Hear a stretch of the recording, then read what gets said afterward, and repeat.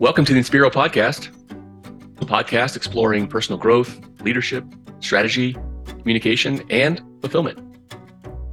We are your hosts, Jason Luchtefeld and Bill Woodburn. I'm here as a dentist, transitioning into a career to help facilitate individuals and their organizations towards a more fulfilling future. Hi there, I'm Bill Woodburn, and I'm a licensed professional counselor and licensed marriage and family therapist in Austin, Texas. I'm fascinated by the way people come together to solve problems, whether that's couples or families, dental practices, or organizations. We're going to be exploring a lot of topics, and for us to be able to be free to do that, I have to let you know that this is not intended to be dental advice or counseling advice.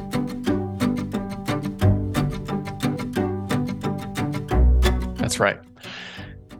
There are a lot of options out there for learning how to navigate those conversations. In my opinion, some better than others. I think there's things like motivational interviewing that might have some positive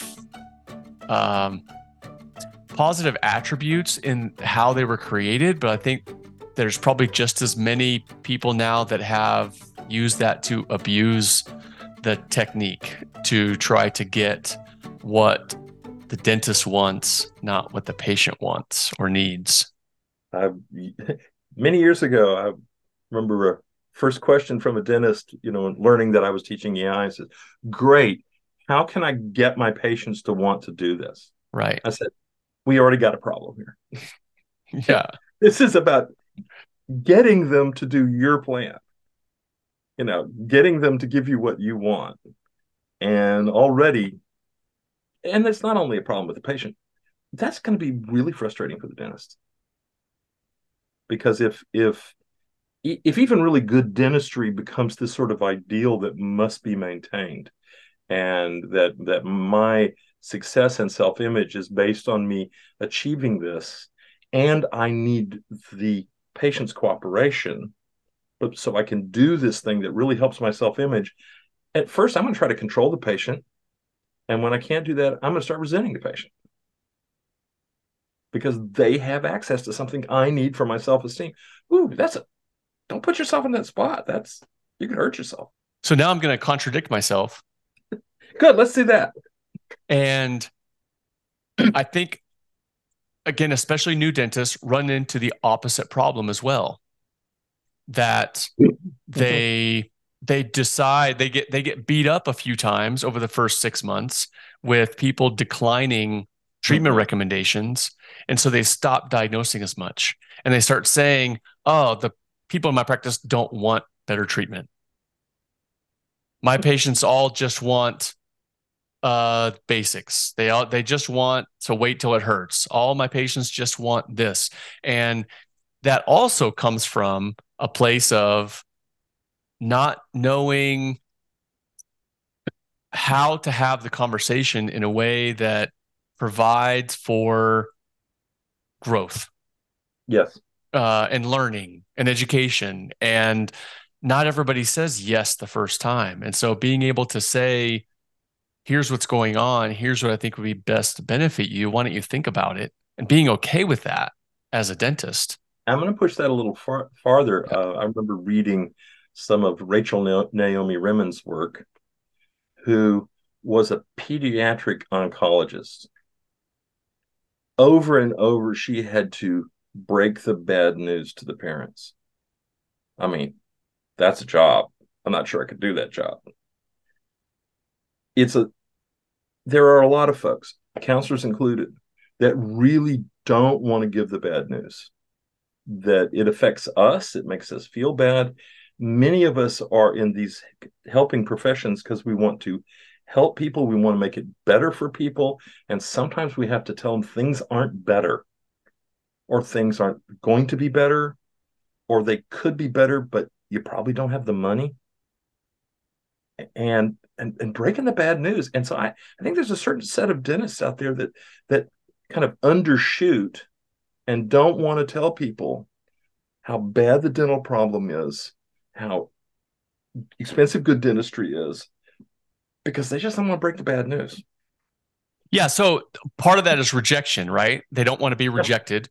And then what's the other part? I feel like you're kind of alluding to a different reason for not breaking the bad news as Well, something that we spend a lot of time as counselors learning how to do is sit with people who are undergoing tragedy or difficulty or anger at the world because of something that's happened.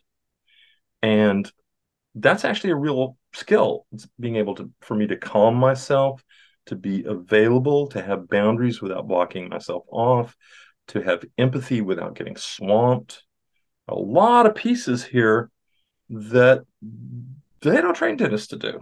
So you're in the conference room with someone and you say, oh, this is great. We can do 2 implants and, this will all, some bridge work and your mouth will be great. And the patient starts crying and she says, my husband is divorcing me. And, I want to have health insurance for him as long, and and then the dentist is going, there's this lady crying in get me out of here. I don't know what to do. And I'm not making fun of that because No, it's remember what I started with. It's an actual skill. It takes yeah, actual yeah. training to do that, and to do it both well, but also to protect yourself. And so I get it. The dentist is like, I don't want to talk to people who are going to cry or worse, get angry at me or get angry at the world. Why do you charge so much for dentistry? You know how much I make? You know how little I get paid for, and here you are and you're charging da, da, da, da, da, da, da. It's like that's hard to do in a small conference room sitting 2.5 feet Mm. from this guy who's really angry. But I'm only human. I'm gonna switch gears. Well, let me kind of wrap that up a little bit. Just to remark that for folks that are listening to this and go, yeah, oh man, that happens to me. I'll get in that really emotionally uncomfortable situation, not a technically uncomfortable situation, emotionally uncomfortable situation, and that there are things there I can't control, and the patient's having emotions, and I want to be patient centered, but oh man, that's going to just ruin my day. I hope you're also hearing that this is something you can learn how to do. It's something you can practice doing. It's something that you can take small bites of and learn to be both present with. And it's not as dangerous as it feels when you're in the midst of it. So if someone's saying, oh yeah, that's me, what do I do? You can actually learn that skill. To add to that a little bit, I think there would be a lot of value in making sure that there are multiple people in the office that have that skill. Sure. I'll add an extra piece, and this doesn't crop up a bunch, but I think it's more out there than I think. Is I'm not sure that the dentists I'm working with who are talking to the patient and are going to talk about a $30,000 dental project over the course of whatever. Sometimes I don't think they believe that it's worth charging that for. I Mm. mean, they know in an objective sense, okay, I got Yeah. this office, I got to pay these people, but we're almost down to a self-esteem question. Do what I do, what I know, is it actually worth that kind of money? Can I actually look at my patient eye to eye without blinking and say $30,000 without looking away, feeling awful, wondering if it's really worth that, if I just said something stupid? Um, I think there's a certain amount of that out there. Yeah, that's a good point. As things add up, uh, I would say it's less common with dentists, but not out of the question. Much more common with team members. Oh yes, good point. Good And point. if we have an office where we're expecting team members to help provide treatment plan presentations, then they need to be taught how to do that. Or if if they can't talk about numbers over $5,000, then they shouldn't be presenting treatment plans that are Good over point. $5,000. So Good point. that's really important. Which brings us to money. Oh, money. Yeah. Another This is a big struggle, and it really wasn't part of the conversation when I came out of school, but it wasn't too long after I graduated that it started to make the headlines occasionally. And that is the amount of debt that dental students are now graduating with. So I did a quick Google, and the average debt of a graduating dentist in 2022, do you want to take a guess?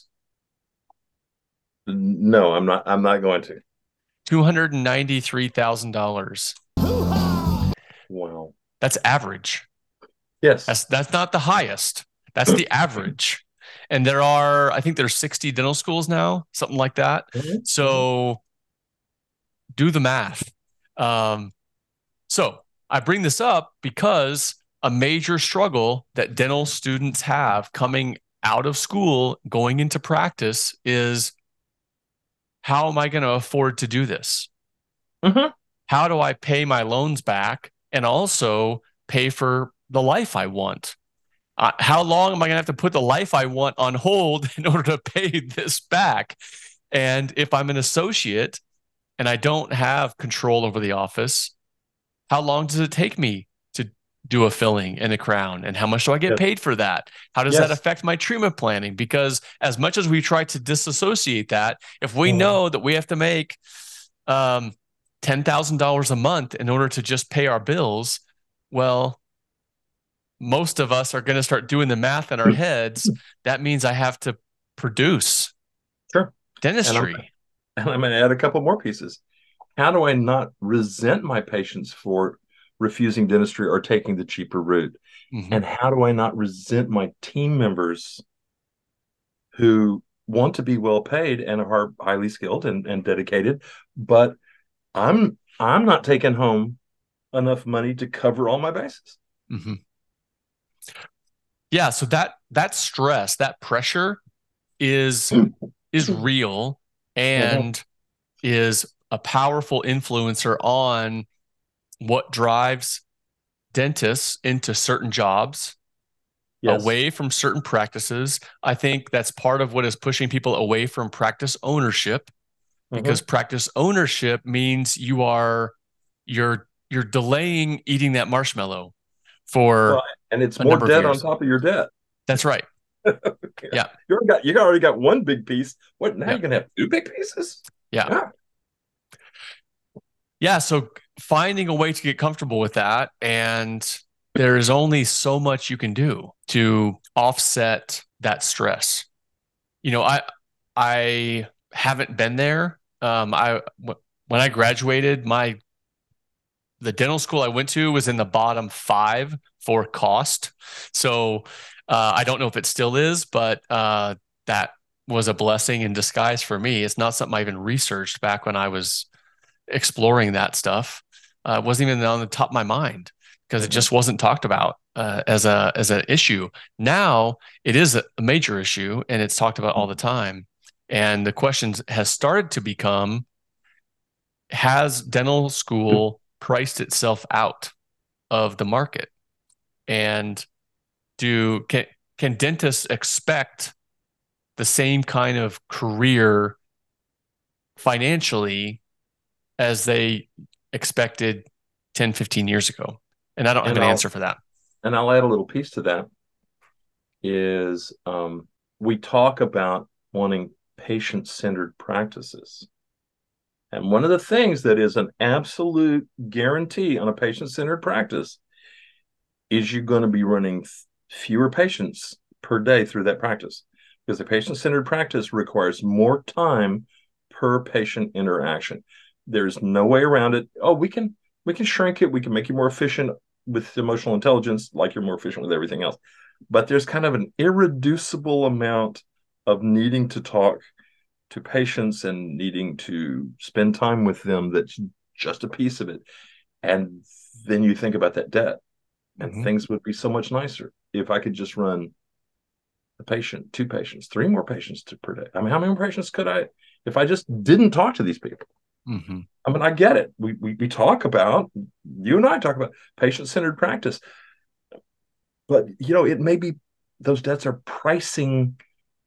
putting people out of the reach of having the kind of lovely patient centered, community oriented practice that a lot of people dream of. Right. It's got to be more efficient and a little more corporate, even if it's No, dentist owned. Hmm. Metrics and how we doing this, and the same thing for counselors who, by the way, don't come out with that much debt, but significant. And one of the problems that we're starting to bump into is how much an hour of counseling time needs to be, particularly here in Austin, with pretty stiff leases on offices. Most of my interns are coming in with serious debts they have to pay and serious expenses to live in this area. And it's like, well, but I need to charge this. But I'm a relative beginner who, frankly, isn't quite worth that. Right. There you go. Yeah. you know, but I need to charge that or go out of Yeah. business. Yeah. So the line becomes real delicate with what do I need to charge per hour versus what it takes to live versus what I can do, what I'm worth, what will people just even pay before they just start saying, no, I'll live with this. That's a tough one. It's going to be even more tough in the next 5 years. We'll see where Yeah. it goes. Could you talk a little bit about how? So I think this is really common in dentistry. We've to become a dentist, you have to go through a lot of school. Mm-hmm. Some there was a time that dental school graduates talked about how traumatic dental school Yeah. was. I don't think that's nearly what it was then. In fact, I had a great dental school experience. Had great instructors, had good classmates, had fun, learned a lot. With that said, when I graduated, it was a big deal to say I'm a dentist. Yes. So Yes. the idea that now we're attaching our identity to Oh yeah. this role. So you're the expert in roles and how those roles define us, or we define ourselves in those roles. Can you talk a bit about how we graduate as a dentist or a counselor or a physician and that takes over?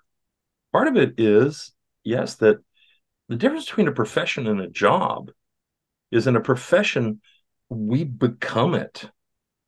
It becomes a piece of our identity. Now, hopefully not totally taking over our identity, but if you're a physician, if you're a dentist, if you're a counselor, um, these days, if you're an engineer or an architect, there is a role to inhabit there.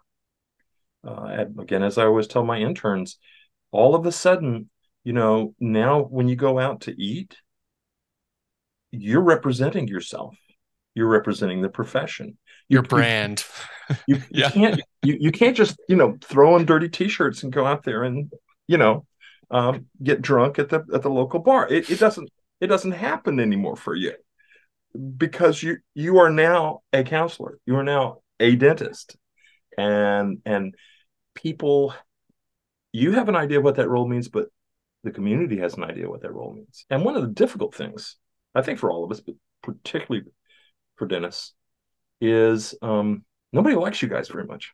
True. you know, there is just this, and I think it's terribly undeserved. Thanks for It, reminding me, Bill.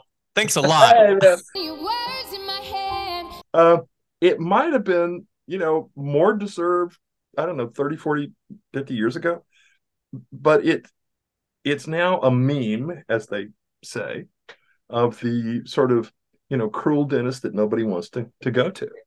Um, and so that's still out there, and people still make dentist jokes or react. I'm sure I need a long, slow root canal. Say We just lost another 1,000 people to dentistry right there.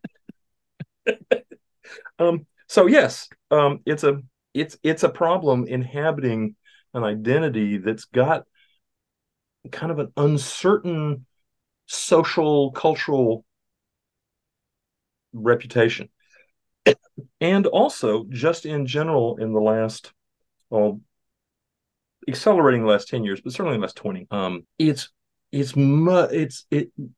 institutions are less trusted than they used to be, and dentistry and being a dentist or a counselor or a physician are all institutions. Now we think of, oh, it's just me and you, and yeah, that's fine. But if somebody from the outside is seeing us as part of this institution that they trust less and less and less. Uh, Certainly at my age, I can remember a time when if the dentist said it or the physician said it, that was just the way it was. You didn't actually, there was no internet check, but even so, you didn't really, you just assumed that was right, and that was probably what you needed to do. And yes, doctor was a very frequent answer, and that's been eroding over time. Just when dentists are making more and more a bigger investment, not just in dollars, but in time and in focus. And if you're a practice owner, in that sense of responsibility, right at the time when more patients are walking in and you tell them something like, I think I'll get on the internet and find out if you're lying to me or not. Ooh, that hurts. That hurts after that kind of dedication. It just hurts. Yeah, I think you're right too. That is much more prevalent across more topics. Mm-hmm. It used to just be amalgam and fluoride. Yeah. And now it's, gosh, all kinds of things, x-rays and. Well, it used to also be topics, and now it's much more the profession and the person of the expert. It's moved. Yeah, I get it. Fluoride. Sure, we can have a discussion on fluoride, or somebody can come to me and say, yeah, we can have a discussion on SSRIs and whether they're any good. I mean, yeah, that doesn't actually hurt me personally, but having a discussion about whether I'm just taking people's money. Oh, right. Whether a dentist really is doing that work, or whether they really deserve this, or whether it's like, whoa, no, that starts to get personal. Yeah. And now all of a sudden it hurts. And we're heading more in that direction than the old, maybe I shouldn't get x-rays because maybe x-rays are bad. Yeah, but you can have that discussion. Right. Yeah, that's a good point.